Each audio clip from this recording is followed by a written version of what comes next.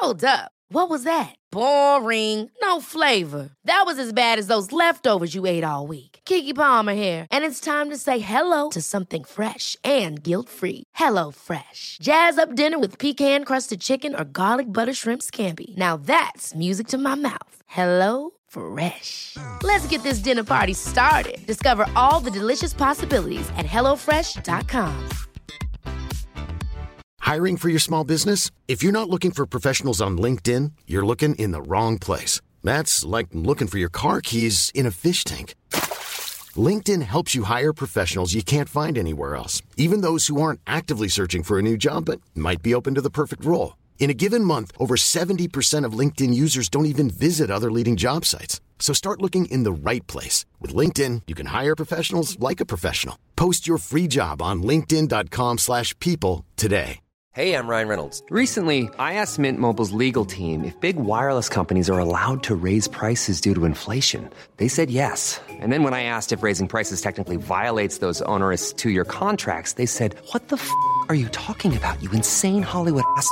So to recap, we're cutting the price of Mint Unlimited from $30 a month to just $15 a month. Give it a try at mintmobile.com/switch. $45 up front for 3 months plus taxes and fees. Promo rate for new customers for limited time. Unlimited more than 40 gigabytes per month. Slows full terms at mintmobile.com. You are getting sleepy. Your CPAP mask is clamped tightly to your face. You will not toss and turn through the whooshing. You will not throw the mask. It's not working, Harold. People who struggle with CPAP have partners who struggle too. Luckily, now there's Inspire. No mask, no hose, just sleep. When I snap my fingers, you will remember to visit inspiresleep.com. Inspire is not for everyone. Talk to your doctor to see if it's right for you and review important safety information at inspiresleep.com. Welcome. We are live here with Jen Scotney, who is an ultra runner extraordinaire and a coach.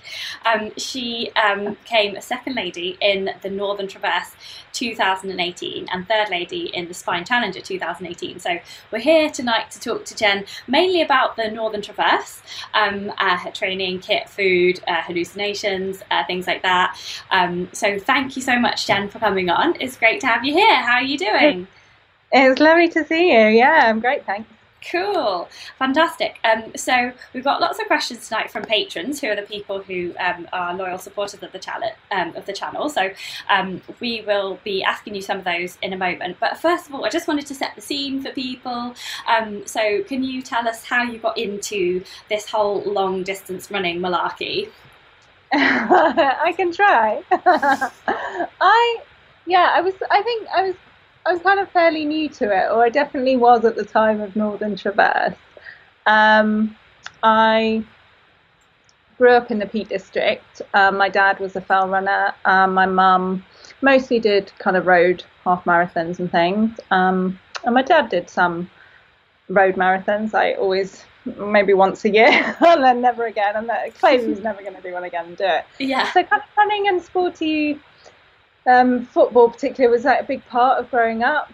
But I think like a lot of people, I kind of lost it when I went to uni, and I did keep up mountain biking. I did play football for all my years at uni. But once I started working in London, I just got really unfit. And drank too much. I didn't look after myself. Because did you train to be you were a human rights lawyer until quite recently, weren't you? So is that what you were training for in London? No, I did my postgraduate qualifications in Leeds and Manchester, and then after I was called to the bar, I went to London. And so for like a decade, I was in a very unhealthy wilderness. Really. Yeah. Jen Scotney, the wilderness years. Yeah, there's not much running involved, apart from actually most Christmases. Yeah. I went back to my parents in the Peak District and did this one run, which in my head I thought it was about 6 miles, because this is before any watches or GPS or anything like that. I then did that run, and it's like less than 3 miles. It's not even that long. Oh, wow. So this is even more interesting then. How did you get into the really long stuff? Because I mean, the Spine Challenge is like 105 miles, the Northern Traverse is 190 miles. How on earth did you go from like barely 3 miles to these incredible multi-dayers with no sleep? I kind of just jumped in. I just thought, I suppose, like 90% of you thinks, I can't possibly do that. But there's that tiny little 10% that says, you might.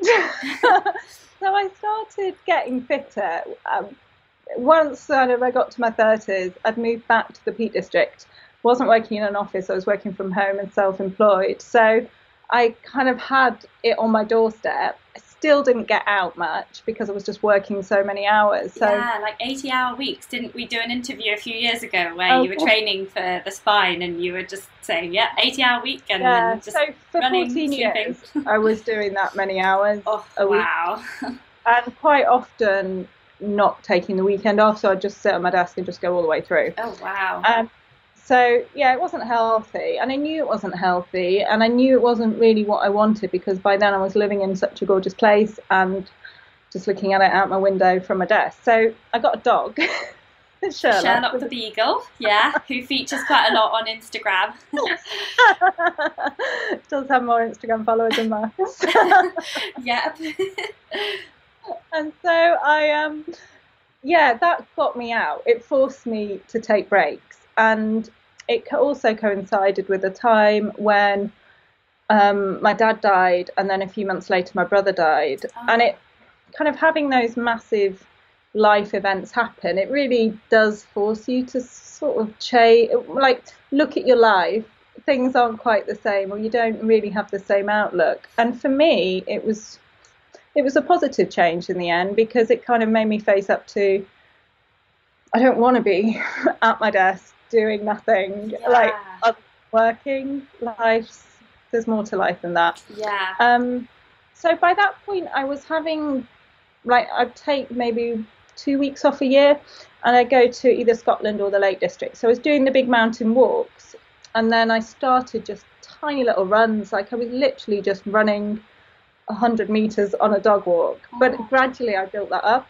Didn't have any running kit. I was doing it in just my walking shoes. And I just loved it. Absolutely loved it. And it kind of just really helped mentally as well as physically, of just getting fit, but also just giving me time to get some space away from my desk, away from work, away from my phone, email, everything. And that's really how I got into it. I started doing a few of the local fell races, and then suddenly kind of heard more about these ultra marathons. So I actually went from, probably I'd done a 7-mile fell race, and then I just did a 30-mile ultra. Wow. But you had that sort of background of the long distance hiking behind you, so presumably you sort of, that was a bit of training. Yeah, you have that base as being quite fit and sporty as a child, so to be honest, it didn't take me long to really get that back. And I'm quite happy going out for big days. I can read maps and navigate, and I've done that since I was young, so it didn't seem a massive step. It was just that kind of, the distance in your head becomes this, and I think because of my parents, I'd never seen them run more than a marathon. I think I kind of got in my head that humans couldn't run more than a marathon. Yeah. I think that was like the limit, this 26.2 miles. Yeah. I think pretty much until the year 2000, most people thought that, didn't they? It's really taken off, this ultra thing, hasn't it? Well, there's tons of people watching just now, Jen, so I just want to give you a little flavour of who is here tonight, tuning in for you. First of all, we have a fan comment from Guy Greater-X, who has written, I put that you were coming on, and he said, amazing, she is so infectious with that personality and laugh, and she is also so badass on the trails. So that's a little bit of a fan comment for you there. I know Guy's watching just now as well, so hello to you, Guy, thank you for that. And then Philip Haddock is watching from a very wet tent in the lakes. Nigel Barnett says hi. John Gardner says hi. John Airy says he's just back from the Toby Carver in time. He's got his priorities right. Sue Marsh must be in a different place because she says morning everybody. And Abby says hi, Jen and Claire. Big fan of all the Scotneys and all your various adventuring.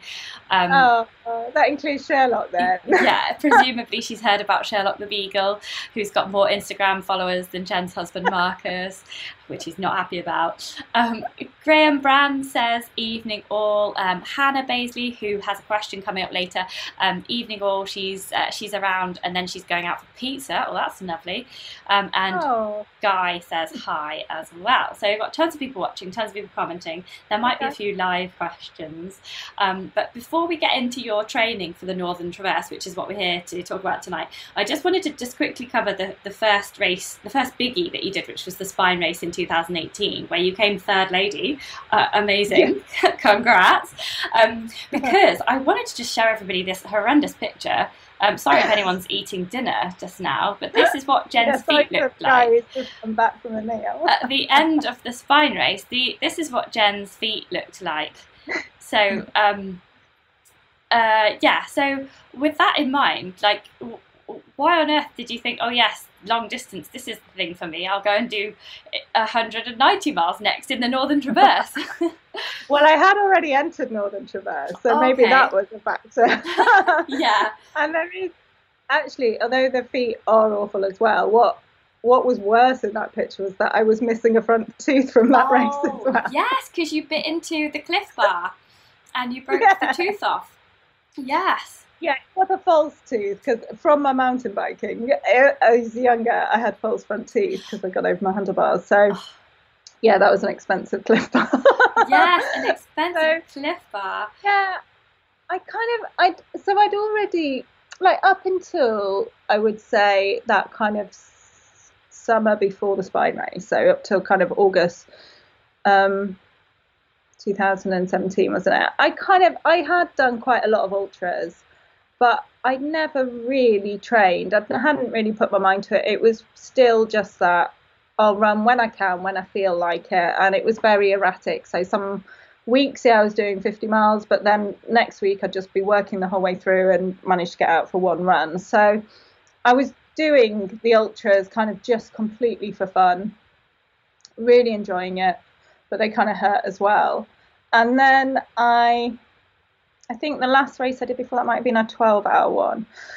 So I'd kind of gone up to 50, 60 miles. And yeah, I'd actually had a place in the Spine Challenge for the year before, but I tore my meniscus running with Sherlock, really. It was throwing out my gait. So I kind of was ready to do it, but I kind of didn't really know what it was like to go that far or go through a night. It just seemed a massive unknown. And it was really Montaigne that supported me. Were like, oh, great, can we have your training vlog? So I was just like, okay, better do some training. So that's honestly why I started training. Really? Oh, brilliant. And obviously by then Marcus was a very established coach, so could help me. But he didn't do any schedules. I'm not very good at following a schedule. I shouldn't say that because all my clients are so good at that. Well, it's just do what I say, not what I do, isn't it? Yeah. But I kind of threw myself into training and I loved it. I did some really great recce's, some runs. I kind of just for the first time, I put my running ahead of my work, which was quite stressful. Coming up to the race, I regretted that when I was trying to get through this backlog. But I had a really good few months training. But I had entered Northern Traverse at that point, but I'd entered it thinking, well, I could still get my money back. I could still cancel it all. I didn't tell Marcus I'd entered. And I kind of just thought, well, let's just see how the Spine Challenger goes. But I think with my training, despite obviously the feet, that was a bit of a rookie error. But apart from the feet, I had a brilliant time. Still with the feet, I had a brilliant time. I loved it. I loved going through a night. I didn't,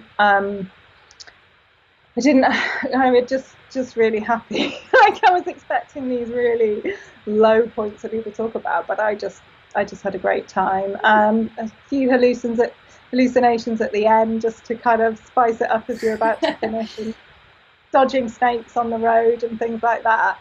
And yeah, I was actually quite surprised to finish as high up as I did, because it was just such an unknown. Yeah. So I had a really good race. Yeah, well, it looks like you had a good time, but your feet did not, because they look like spongy parchment with like rivers in. Oh, and we've got some comments. Yeah, we've got some comments. Guy, those feet look 300 years old. John Gardner says wet feet are the worst. Those are seriously wet. And then Paul Hamilton, who's just been able to join us, he says, oh my god, are they feet?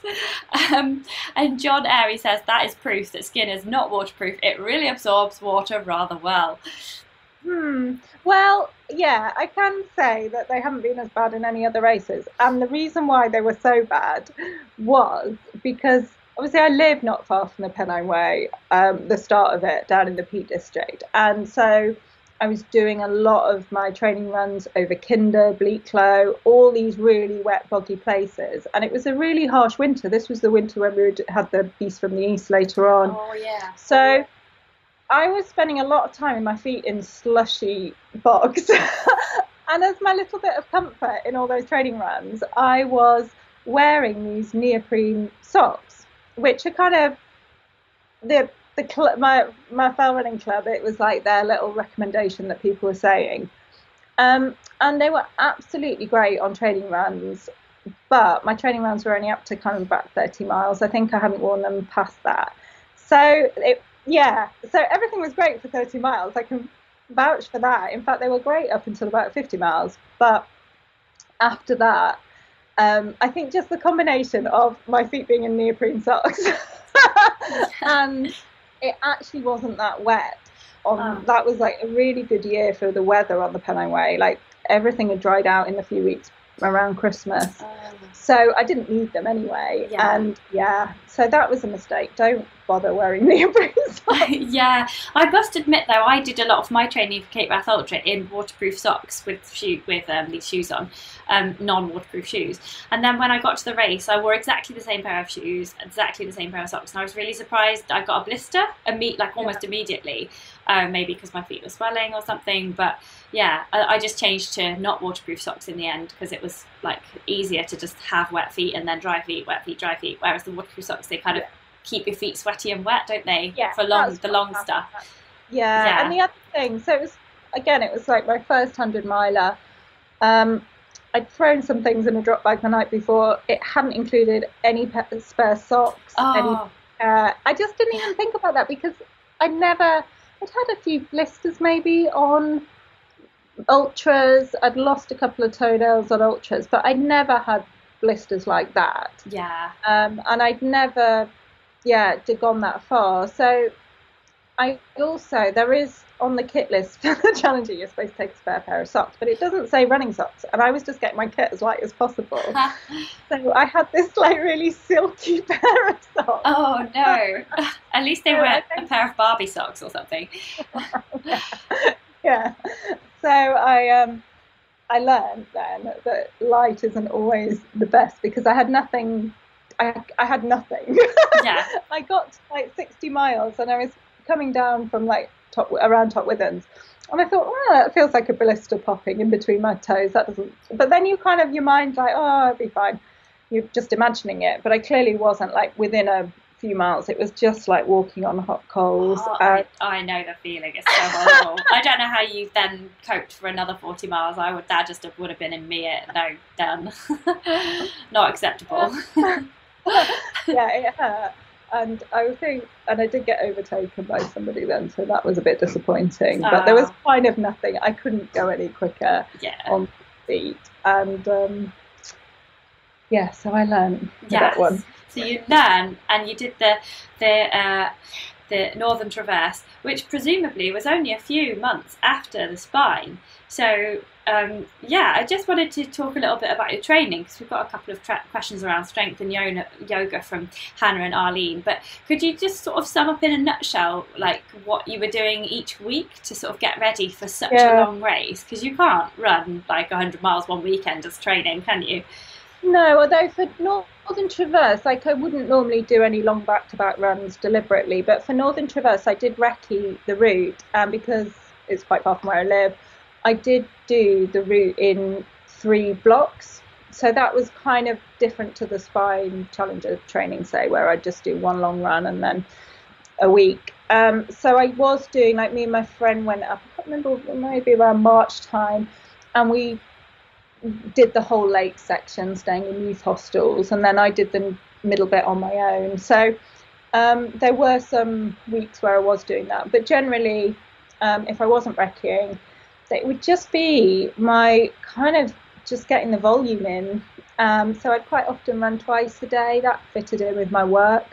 I definitely do that a few times a week. I also was doing hill reps on a Saturday and then my long run on a Sunday. And so for this type of long run, like 190 miles, when you say hill reps, were you doing like 8 times 60 seconds, or were you doing like longer ones at less of a... I was doing, I think I was probably doing about 10 reps of 1 minute. Oh, yeah. I think. So nothing massive. Yeah. I was generally doing that. And did you aim for sort of a certain mileage per week and a sort of certain level of ascent as well?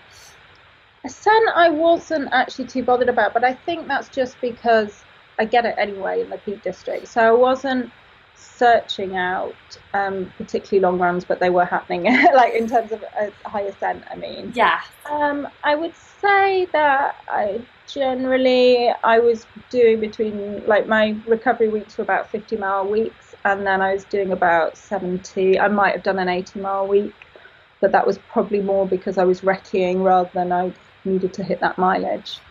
High volume. Yeah.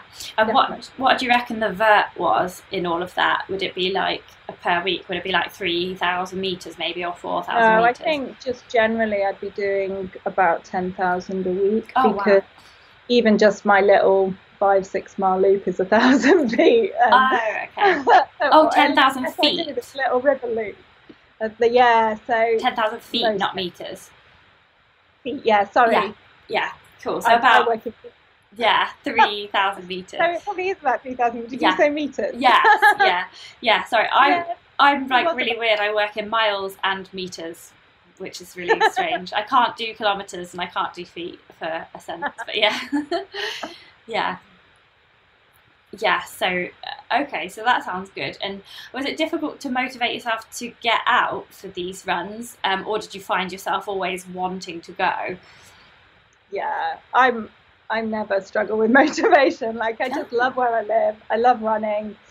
And it was really giving me a break from work. Like, looking back, it sounds really unhealthy. And I think, I don't work in that job anymore. And I don't think it was particularly sustainable. But my running was my time off work. I didn't have any holidays during that time. And after the Spine Challenger, even though I had teeth missing, the next day I was at work doing a parole board hearing, shuffling around and trying to take painkillers before I went in because I couldn't take them in the prison and things. So work was really full on. And I remember almost missing the whole recce of the middle section because I just thought, I can't leave this amount of work.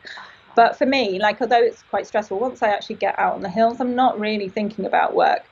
So it was my time off.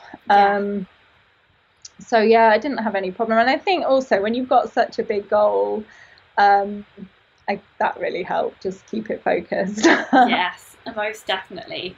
That's great. And then I've heard you talk a little bit about strength in other interviews, and Hannah has a question actually about that. She wanted to know what strength exercises that you do. She says, is there a set of exercises that Jen would recommend? Yes. There is? Yes, Yeah, wonderful. and we've actually managed to put them out there because I kept mentioning them, and I'd be like, yeah, we'll do a video. But Marcus actually has done a video. So if you go to Marcus Scotney's YouTube channel, it's probably one of the most recent videos, and that's exactly the routine that I did all the way through my training.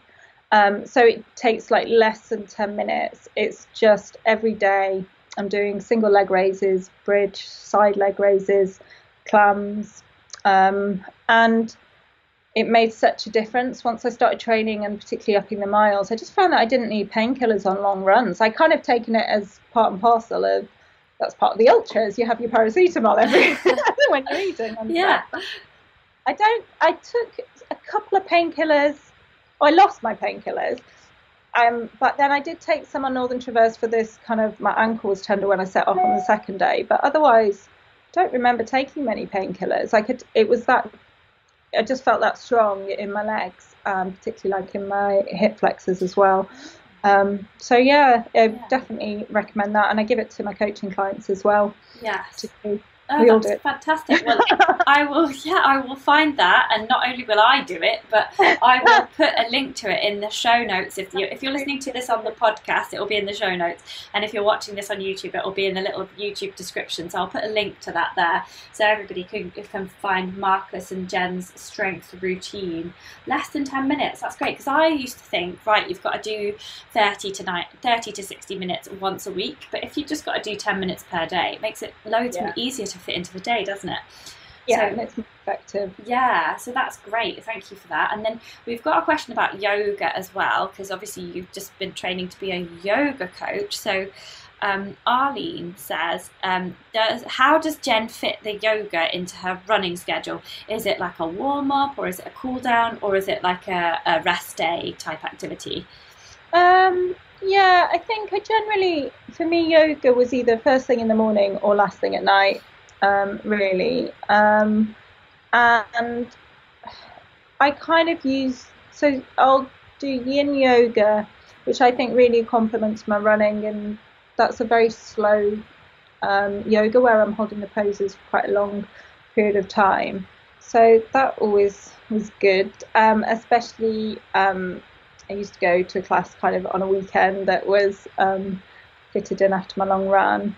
So I'd do that. But then, I find that yoga really helps, because I was spending all that time sat at my desk or in my car driving to prisons or running forward, and you're just really always going in the same direction. And so to kind of twist it up and move, it was just so great for me, and it still is a massive part of my life. So it was kind of really complementing the running, but I wouldn't do it like immediately before or after a run. So I kind of had them quite separate. Yes. Yeah, it's nice, isn't it? I always think, I should do more yoga, and then I just don't prioritize it because it's slow and it's not actual running. But yeah, as a nice before bed thing, I think it would be really nice there. And Hannah is watching, actually, who asked you about the strength, and she said, great, that sounds really helpful and manageable. So you've helped at least one person out there, which is fantastic. Thank you. And you sent a really nice picture of your kit for the Northern Traverse. So it would be really cool to go through the kit. So I've put the kit on half the page here, so I'm going to just jiggery-pokery around with the screen a sec so that we're on. Okay, here we go. So we've got the kit on one side of the screen here. There's a lot of Montaigne kit because you were sponsored by them and still are, I believe. Yeah. So do you want to just take us through a few of your essentials for Northern Traverse? Yeah. So I think kit is quite tricky on Northern Traverse. When I did it, it was in May, but it's been moved even earlier. So the forecast was good for my race. It kind of gets to the point where you're starting a race, you don't know what day you're going to finish, and you're looking at this weather forecast like across the whole country. And I kind of just looked at the lakes and kind of gave up because I wasn't really sure where or what I'd be doing. What I found the tricky thing was it was really warm when we set off. but you're going to go through, I went through like 3 night times where it was getting very cold. You do have drop bags, which are roughly about every 40 miles, but because how stretched out the race is, you give them 2 drop bags, and you'll get kind of the first bag and then the second bag and then the first bag again and then the second bag.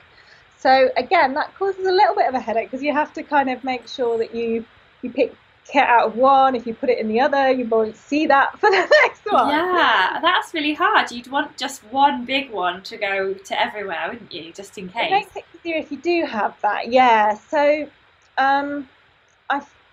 like the kit list wasn't, the year I did it, it wasn't particularly long. It's not like the Spine Challenger where you got a ridiculous amount of kit and you know you're not going to use 90% of it. So it was fairly straightforward, and I was definitely, I think, carrying more layers because I knew it was going to get cold at night. I think I managed to get it all in a 10-litre pack. And the only time though that I couldn't then fit all my kit in was when I picked up quite a lot of layers on the last checkpoint, because I was leaving at about, I think it was about 3 or 4 in the morning, maybe about 4 in the morning. So it was frosty that night. So to get me out of the tent and get out onto the last leg, I put on loads of layers, and then it just really warmed up. So by the time I was finishing, I had like stuff like something around my waist, so like loads of layers that I'd had to strip off. Yeah. So that was the only time when the bag wasn't big enough, but otherwise the 10-litre pack was fine. I wore, again, like I went for 3/4 tights, which were great because I found like, yes, I was a bit hot in the daytime, but I was warm enough at night and I didn't have to change. Because that was the other thing, like if you put tights on, then what, you're gonna have to take them off. Like I just thought, right, just stick with those. I got a really ridiculous tan line. Yeah. It's just like between my socks and the under my knee. Yeah, like a calf guard tan line. Yeah. I think the only thing that I had forgotten to take to the start, which I would have taken for my kit, was gaiters, because I tend to wear the trail gaiters that Montaigne do because they just help keep the rocks and bits of dirt out. So that was one thing that I'd forgotten. Yeah. Yeah, so I remember like I did start in a little kind of windproof, and then that within 2 seconds I was really hot, so I had to take that off. Quite a bit of kit faffing. Yeah. At least like fine, you kind of know it's sort of cold and you might have to put another layer on. You've got all your kit in your bag, like you just don't have this extra faff. So yeah, I think clothes wise that's the tricky bit, keeping warm at night but not the variation. And is there like 1 or 2 bits of kit which you were like, oh thank goodness I had this that worked in this way, like, you know, like an absolute essential? Yeah, I've got them here. Oh, how exciting. So the poles that I use, they're not my lightest poles, but they're my sturdiest. Oh. So these are the Mountain King Trailblazer poles. Oh yeah, I've used them before. And I've only ever used poles in the ones that are over 100 miles. And for the Spine Challenger, I usually pick them up halfway. And I find that when I am kind of fresh and running, kind of poles slow me down, and I like them when I'm tired. But because in Northern Traverse the hills are all like, you have to go through the Lake District to start with. Yeah. I decided to start with them and kind of hope that I would then keep running on the flats and the descents and they wouldn't slow me down, and I don't think they did. So I definitely was glad that I hadn't put them in a drop bag, that I had them from the start. Yes. Yeah. Because you have got some tough climbs in the Lake District. Yeah, and just hold them up a sec. Like if you just pull the top of your screen down a little bit like that, then we can see they're a bit blurry. Oh yes, so I've got some like that too. They're a bit blurry and still. I did actually. Oh, there they are. So they're super light, aren't they? They're like 200 grams for the pair. One. But I did notice that even by Patterdale, the couple of the guys that were on the race had lost their poles due to them snapping. Oh gosh, really? So, yeah, like somebody, both his poles had snapped before, like by the first checkpoint. What, those poles or a different brand? I think he was, he had some super light carbon ones. Oh gosh. Whereas these aren't the carbon ones. Are they aluminium? Yeah, I did bend. One did get bent going out of Patterdale up Placefell. It got stuck in a rock, and so I did have for the rest of the race, I did have to kind of watch where bendy pole. Yes, yeah. And then they repaired it for me. That's nice. Oh, good. It's good customer service. Yeah, I wouldn't necessarily go for the lightest. I'd make sure that you've got some robust poles, and they definitely worked for me. Yeah. I think the other bit of kit is on that photo, and it's the Montaigne Minimus Ultra Stretch jacket. And I think the reason why this was so good is, again, it's just that variation in weather, so that we did the first night at when we were going up over High Street and Kidsley Pike, so you're on the highest bit of the race, the weather was foul, absolutely lashing wind and rain. So you need a robust jacket if it's going to be like that. You are out on exposed parts and quite high up. So I definitely wouldn't have gone from a super light jacket. But this is really like robust and light. I feel like it's got everything, because then when I'd have it during the day, it wasn't too bulky. Yeah, best of both worlds. Kind of like, what is it, like 250 grams, that kind of thing? Pardon? It's about 250 grams, that kind of thing. Yeah, definitely not. And it's scrunched down to nothing when I had my 50 jackets hanging off my back. Yeah. Oh, so that one I'd recommend. Yes. I don't know if I put this on, if it's on the photo, but you might see on some of the photos. Yes, that is in the cup. Yeah, no, that's a lovely cup. Yes. It's really expensive. Yeah. Yeah, a lot of people, they'll actually buy one of those squishy down cups, won't they? Like a proper squish down cup. But you don't have to buy one. You can't leave a checkpoint with a cup of coffee or a cup of tea in those squishy ones. I go for a tough plastic one. Marcus or somebody showed me the trick of cutting the handle a bit. Oh, yeah. So it hooks over my pack. Oh, that's a good idea. And for Northern Traverse, I carried 50 milliliter bottle, which had mountain fuel in. And in lakes and most of the Yorkshire Dales, I could just pick up water using the cup. Yes. So that just saves weight on your pack. For the second half, so once I left Richmond, you've got a very low part, and then you've got the North York Moors, and there's not much water to pick up there. Yeah. So I think I might have, because it was hot as well, I might have carried a second bottle for the second half, and I put my cup away. Yes. It's for cups of tea after that. Yes. Brilliant. And just looking at that, some guy who's watching live now, he has just noticed that you have a bib on in that picture with you with the blue jacket on. So the bib is presumably your race number. He says, was having to wear a bib all the time annoying? Because presumably, does that interfere with the breathability of the jacket and stuff like that? I didn't find it annoying. I think some people had raised that because there was quite a bit in the race rules about. I think people have been trying to, claim that they didn't have to wear it if it was really wet or something like that. I mean, it was absolutely fine. The only problem that I had was on the last checkpoint, I somehow misplaced my bib, but it got into somebody else's bag. Oh, a handy hanky. I'll just put this in my bag. Oh, it's got a number on it. Joe Faulkner was dealing with me at the checkpoint. I don't think he was impressed, but I'd not had a sleep for 3 days, so my bagman skills had left me. So that was so that's my tip. They're absolutely fine, but make sure you keep hold of them at checkpoints when you take them off to put layers on. Yes. Because I don't know, I'd probably couldn't really have set off unless Joe managed to find it for me, thank God. How on earth did he do that? He's amazing, isn't he? Not only a great mountain leader and navigator, but also a good bib locator. Well done, Joe.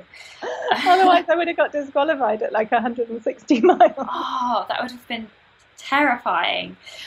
We've got a lot of love for your cup on the live chat here. Nigel Barnett says that he has an old dented metal mug that he uses.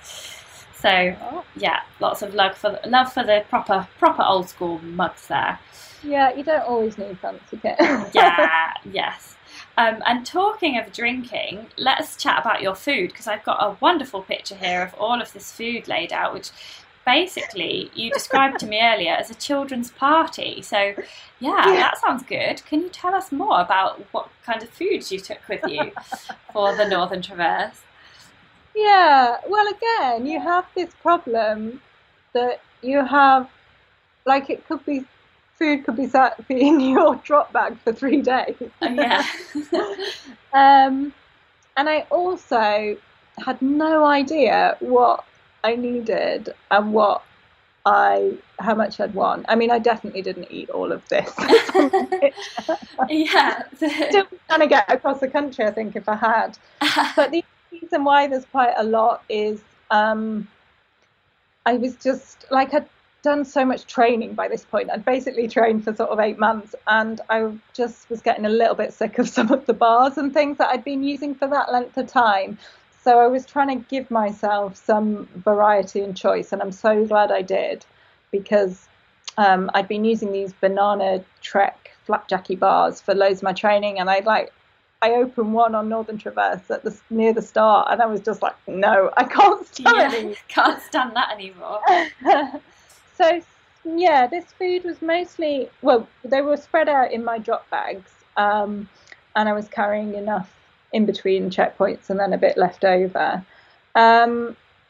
I did struggle with food on Northern Traverse just because it was very varied what was on offer at the checkpoints, and some of the checkpoints didn't have vegan food, which I had expected a bit, like being told that there would be vegan food, but there wasn't really at some of them. So that's rubbish, isn't it? Yeah, I'm sure that will change, because Jake's very nice about that after when I did mention. Bless him. So I got to Kirby Stephen, which is about 90 miles in, I think, and like literally all there was a bowl of cornflakes and some soy milk. That was good then.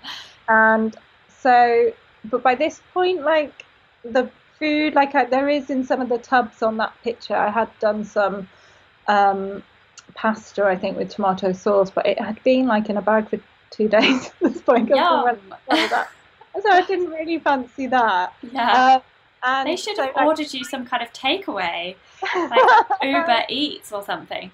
Faffing around with that, I was ready to get out. Yeah, you should have called that through half an hour prior. Right, I need vegetable noodles and rice with barbecue sauce, please.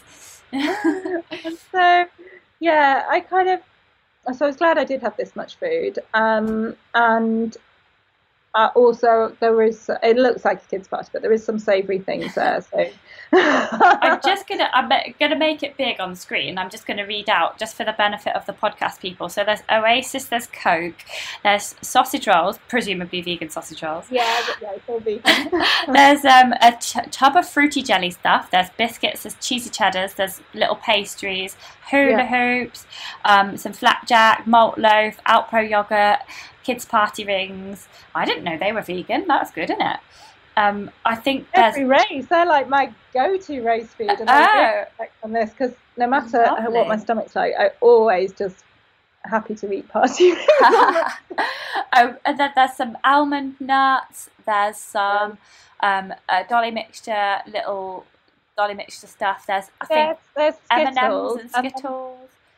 Yeah, Starburst. They're vegan, and I make Marcus unwrap them all for me. Oh, so they're not dolly mixture. They're actually pre-unwrapped Starburst that poor Marcus has had to slave labour over. And then there's some Mountain Fuel packets, and then the various Trek bars and some orange juice. And then presumably that Tupperware is full of the 2-day-old pasta with tomato sauce on. Yeah, it's probably hours old on this photo. But yes. get eaten much. Yeah. Oh, Yeah, it's a good spread. It's a good spread. We've got a fan. We've got a fan on the live chat for the party rings. Jess says, I am a sucker for party rings. So you're not alone here, Jen. Yeah, they're my little faithful treat because I don't have them in training. So the sweets and party rings and those I wouldn't have in training. So they make quite a nice little treat.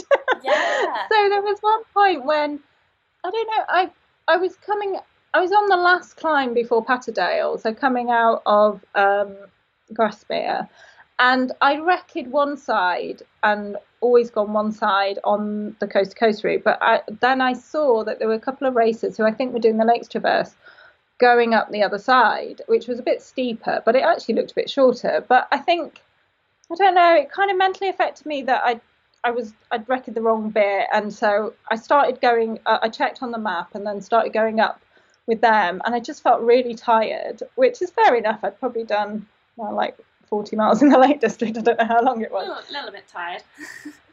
Most people wouldn't be. But there, you kind of know that the highest point is the climb up to Kidsey Pike, and I was like having a bit of like a sulk that, oh God, I'm really tired and I've got a long way to go. And I just felt like, oh. So I sat on a rock, which I don't normally sit down, but I just sat on a rock. I was like, right, you need to eat. So I got out some party rings. That was fine. I skipped off. Party. Get the party rings. Yeah. Well, we've got a lot of love for your food, as I said. So Jess has added, gotta love the accidentally vegan sweets. Yep. I'm just trying to put that back on the thing. Yep, there we go. It's up on the screen. John Gardner says, I like Jen's food photos. Basically, pack what you love to eat at a party, and don't use expensive gross gels. Oh yeah, there's no gels on those. Yes, yeah, no gels in there. Nigel Barnett says M&M's lovely, or no, these were Skittles. Skittles, Nigel, Skittles. Yeah, you need that fruity explosion. Yeah, taste the rainbow. Yeah. Graham Ban says, a little bit of what you like, and if it puts a smile on your face, all the better. And then Paul Hamilton loves this cinnamon swirls. Yeah. Yeah. They were really good.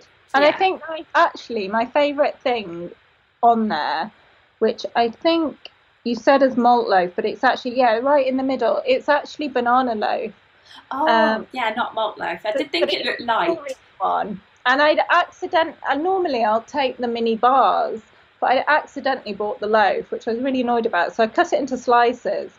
But for me, that was like, I wish I'd taken 3 of those because it was really nice, not too sweet. It was a bit chewy, but it was fine. So that was probably my favourite thing on there. And it's a bit moist, isn't it? Like, because I know you've got all your cheesy cheddars and your party rings, but whenever I've done really long stuff, like beyond about 12 hours, you need really moist stuff like your yogurts and your pizza and they were nice. Like That's like kind of vegan custard, I think. Yeah. I think it was like, I think that what I would do differently would be take some kind of dehydrated camp meals that I could then get into the checkpoint, put the hot water in, and then eat those while I was there or while I was walking out. So that would be my main difference, is taking kind of proper meals. But maybe that was more just because I didn't have such a great selection being vegan at the checkpoints. But. Yes, that's true. That's a really good idea because they're so light as well. And they would have lasted for 3 days, unlike my tomato pasta. Yeah, exactly. Yes, that would have been brilliant. And so you ate your party rings, you got to the finish, and there's a picture of you at the finish here, which is lovely, holding a trophy because, congratulations, you were second lady. Woo! That's amazing. How did that make you feel? Yeah, I mean, again, I love these races where you have no idea what's going to happen. This one, I had no idea what day I was going to finish on. Yeah. Which is exciting. And I just had such a good time. It was really great. And then when I left so I was I felt like quite comfortably second from fairly early on, or from Shap. And then I left the last checkpoint at the Lion Inn in the freezing cold, frosty morning. And you've only got maybe like 30 miles till the finish. So it just felt like a training run. Yes, it was going to take a while, but we could do it. That's fine. I knew Marcus was going to come and meet me. I'd had a brilliant time. So I set off, and I was just so slow. I think with the cold and the fact I'd done 160 miles. A little factor.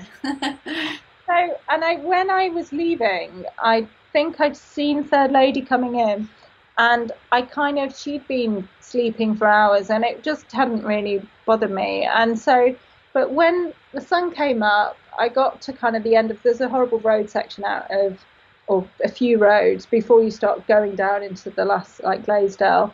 And it was at that point that I think I text Marcus, because we were trying to work out when he needed to set off to come.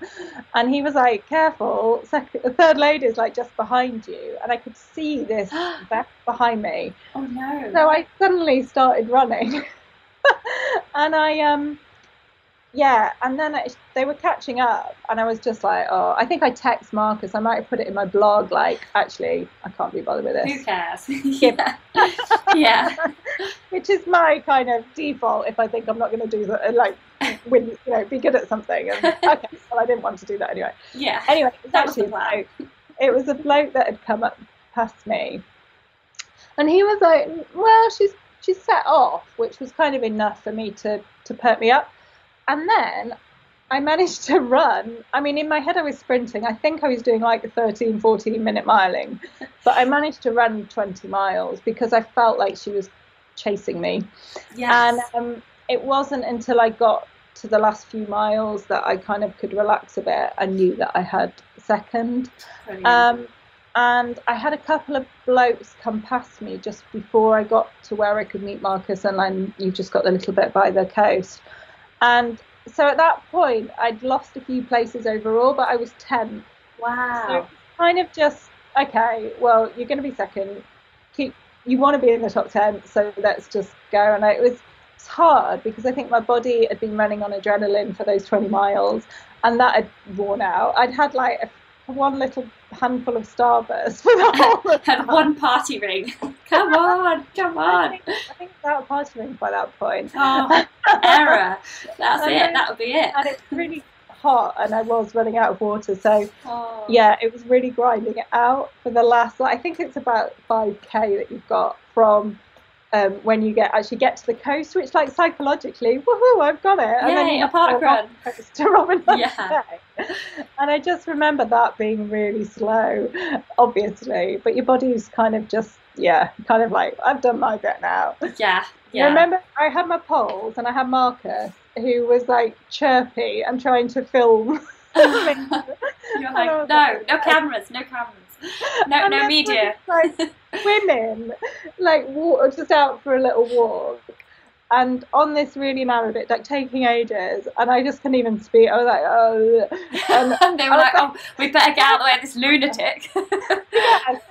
And by this point, I must admit, I didn't change my clothes the whole race, so I did smell a bit. And then they could smell you coming. I came past them like as fast as I could hobble, and I could just hear them going, "What's wrong with her? Is she fallen? Is she ill?" Oh, yeah. I must admit, on an ultra, when you've been running for ages and then you come to some kind of honeypot site and people just milling around in jeans and t-shirts, they all smell so nice, don't they? When you go past, you've got this like whiff of lovely washing, and you just think, oh, I must smell horrendous near them. Oh, I knew that I smelled bad. Like, I had, in my drop bags, I had put spare clothes. I mean, I was very, because of the feet on the Spine Challenger, I was very strict at sorting out my feet at every checkpoint. I'd wash them, dry them, put clean socks on, and be on my way. But I didn't change any of my other clothes. Yeah. There's no time. Correct me if I'm wrong. But you did 78 hours and 37 minutes for that race? Yeah, I can't remember actually. Yeah. Yeah, so something around that time. And just before the last question, I just want to just ask you about the hallucinations that you experienced, because you said they were quite amusing. And I just wondered what they were, and if you have any advice for anybody who goes through this kind of thing on the Northern Traverse. It feels like it's so individual. Like, I know that I don't get them on the first night. So for me, it's when I'm going into a second night, particularly because it's much worse when it gets dark. I remember going into the checkpoint at Kirby Stephen, which was about midday on the second day, and I felt like there was this car rolling backwards, which obviously it wasn't, but that was kind of my only little daylight one. But yeah, going into the second night, it was getting dark when I got to Reeth, and then I only had, I think it's about 12 miles to Richmond. That took me about 6 hours. I did get lost in a field at one point, and I was so tired I couldn't remember why I was in a field. Like, I was literally just looking at my race first, trying to work out what I was doing. Yeah. But the hallucinations, were really bad. Like, it started off just bouncing shapes off the limestone walls. So I saw faces, and I remember vividly seeing this, like, Jack in the Box that was a cat there. And then I got out of Reeth and onto this field, and it was really bright, clear night, and all the stars just felt like they were around me. Wow. And you just remember, like, they're hallucinations, but you kind of like, they're kind of getting in the way. I'm like, stars, just get back in the stars. And I remember telling, I think it was Susie, that one, and I got into Runner's World with even a photo, like an illustration of me on this field with all these surrounded by stars. Oh, brilliant. And then the third night, we had to go along this old railway line to get to the last checkpoint, and I was really hallucinating by then. It was just people pouring onto the train line, and all these like big faces. And then I also thought I'd hallucinated this whole plane, and like really low flying plane, and I'd like almost dodged out the way, but when I got to the checkpoint, that was actually real. It probably wasn't that close to me. Yeah, really jumbo jet going over. I think like I've always known that I'm hallucinating, so I kind of just ride it out. And I also find that, like, as soon as you turn the head torch, it goes. And I find that if my head torch is too far in the distance, like if I'm looking too far up, I'll hallucinate, or at my feet. But if I find this kind of middle range, I almost block them out a bit. So it is really just music on, head in that position. Sweet spot. Yeah. It sounds like you have a good attitude towards them. Like, you kind of think it's entertaining rather than. Yes, they are entertaining. Yeah. And so that's the race. And so I just to kind of round it up a bit, because we're nearly an hour in. I'm conscious of your time tonight. I just wanted to ask you what is coming up next for you. Like, I know at the moment you just recently helped Damien Hall along with Marcus doing the Pennine Way FKT, and I saw that you were picking up litter on the way as well. And Guy wanted me to ask you what you thought about this recent kind of phenomenon, in a way, of people just going to the Peak District and just dropping the litter everywhere, and you guys have been picking it up. So have you got any thoughts or ranting about that? I think, like, it is hard because I grew up in the Peak District. I live in such a beautiful place. But then at the same time, it's also, I know how important, like, more now than ever, of people getting out into these places. And so I don't begrudge people visiting the Peak District and the fact that it's busy. Like, it's great seeing families out here, and it does feel like they're people that haven't seen it before and are new. But it's meant that we've got a huge problem with rubbish parking that's blocking vehicles, but also the litter. So I have been going up litter picking curb at Edge quite regularly, and it seems like there's a real momentum here with people, locals. So I've got some litter pickers and was hoping to arrange some more kind of organised things. There's a couple of Instagram accounts that have popped up about the litter in the Peak District, and it just seems to be a bit of energy and momentum now. So hopefully that'll be good. That was really good. I mean, it was amazing watching Damien picking up litter, and all his supporters were. I only was with him for bits on the last day, so I can't take much credit because I didn't do his road support before then. But I think it was also really good just to highlight it, because it feels quite hopeless at times. Like, you know, I'll go and litter pick, I'll get bags, and then you go back a week later and it's all the same. Yeah. With litter again. Yeah. But then there's part of, and you just think, well, why did I bother? But I know that it is a part of it. And I think if it is a clean area to start with, less litter will accumulate. Yeah, do you think? So. Yeah. And I just, like, I have put posts on Instagram showing some of the litter, but you do then just get people that are obviously not going to litter, like, ranting about it, and I feel like actually that's not a good use of our time. Like, what can we do to help clear up the areas, to encourage people to come out here and look after it, because I think the education is a key. It's the same with, like, a massive problem with camping, and I wild camp, and I from a very early age was taught how to make sure that I didn't have an impact on where I was camping, and I wouldn't dream of leaving anything. So I think it's really just about that education, and clearly people love, like, they get something from being out here and they love the area. So it's just making sure that that also translates into looking after it for others. So I think the type of people that do that think that someone is paid to go around and clean up, like, you know, like in a building or in a pub or in a restaurant. Or in the public parks in Sheffield, which is our close city. So you see, like, how awful it looks after a really nice sunny day. Everyone's just left everything on there, but it will get cleared up. Whereas, it just won't unless we do it. So. Yeah, it's just how to get that message across to the right people without it coming across like we're slapping them on the wrist kind of thing. And but I think it's great. Like, we can just be the heroes in the meantime, can't we, going and picking up litter and putting big piles on Facebook. It's getting my upper body strength because I'm having to carry it then 3 miles to the nearest. And all that bending down, picking up, it must be good core training. Yeah. A new workout. Good core. Well, I think it's brilliant. So you have started doing coaching now, and you're just doing your yoga teaching course as well for yoga classes. Just tell us a little bit about this before you go, and I'll put the website up on the screen, so because you and Marcus do the coaching together, so I've got the website just here.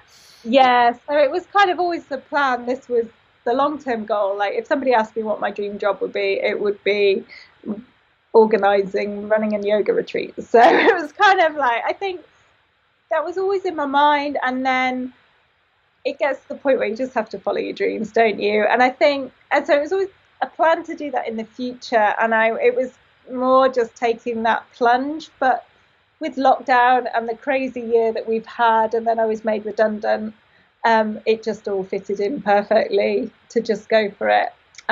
So I'm having a great time because now my hobbies have become my full-time job. That's fantastic. That's so awesome. I'm doing online coaching, which I absolutely love, especially because I've got so many female runners, not just ultra runners, just women that are getting out there. So that's, perfect, absolutely perfect. And I will be doing my exams, qualify as a yoga teacher this weekend, and then I have lots of exciting plans of how we put the running and the yoga together for days and weekends, and lots going on. Awesome. I hope lockdown eases enough for you to do them, but maybe the small groups can still go ahead quite soon as well. That's looking really hopeful, isn't it? Yeah, hopefully. Because I've got my run leader qualification. I've got all these qualifications at the moment. At least, you could do that, like the online coaching, I suppose, to like fill the void if there's, if there's a resurgence and things like that. But that sounds fantastic. You'll have to keep us posted. Everybody follow Jen on Instagram. What's your Instagram handle? How can we find you? Just Jen Scotney. So lowercase Jen Scotney. Yeah. And what about Sherlock the Beagle?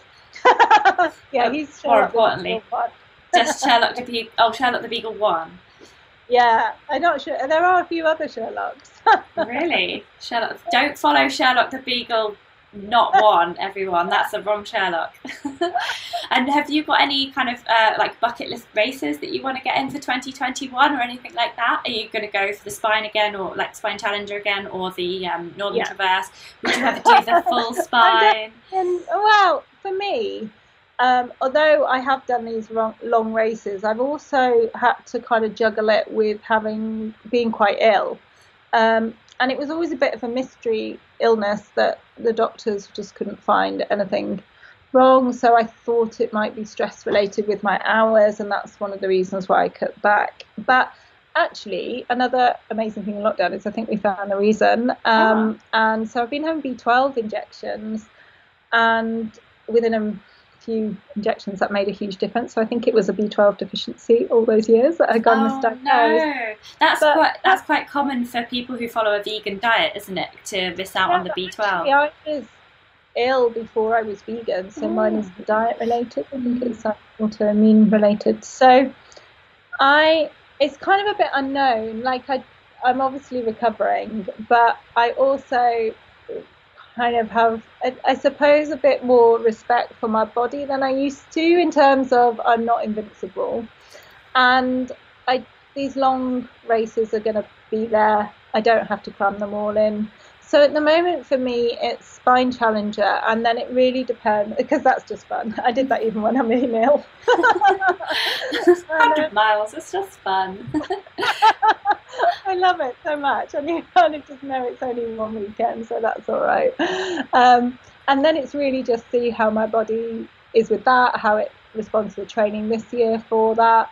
I have so many plans, but it's just seeing what my body allows me to do. But definitely going in the right direction compared to where I was at the start of the year. So really, really positive. Yeah. Oh, that's brilliant news. I'm so glad you've sorted that out. That's fantastic. Well, thank you so much. I just want to say thank you for spending so much time with us here tonight. I think that's been such a useful chat about the Northern Traverse and how people can train, what kit to take, and what food and what kind of party rings that they might want to buy. It's such a fun race. There is nothing better than going across the country through 3 national parks. It's just fantastic. Absolutely brilliant. Awesome. Yeah, it sounds like an absolutely fantastic race, and everybody's really enjoyed the chat tonight. I'm just going to read out a few comments from people. So Jess says she agrees with the mini saurine loaves. She says normal malt loaf isn't vegan, but the mini flavoured loaves are. So she has been enjoying that tip from you.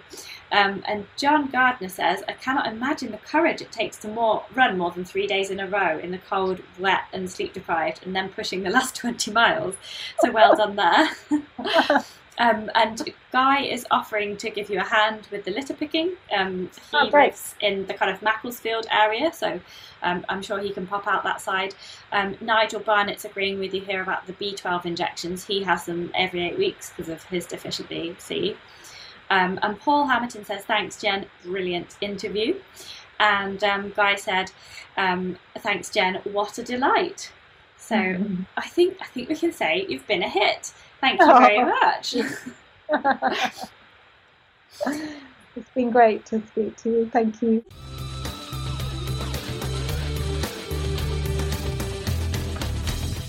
Hi, it's Claire here. I hope you enjoyed this podcast.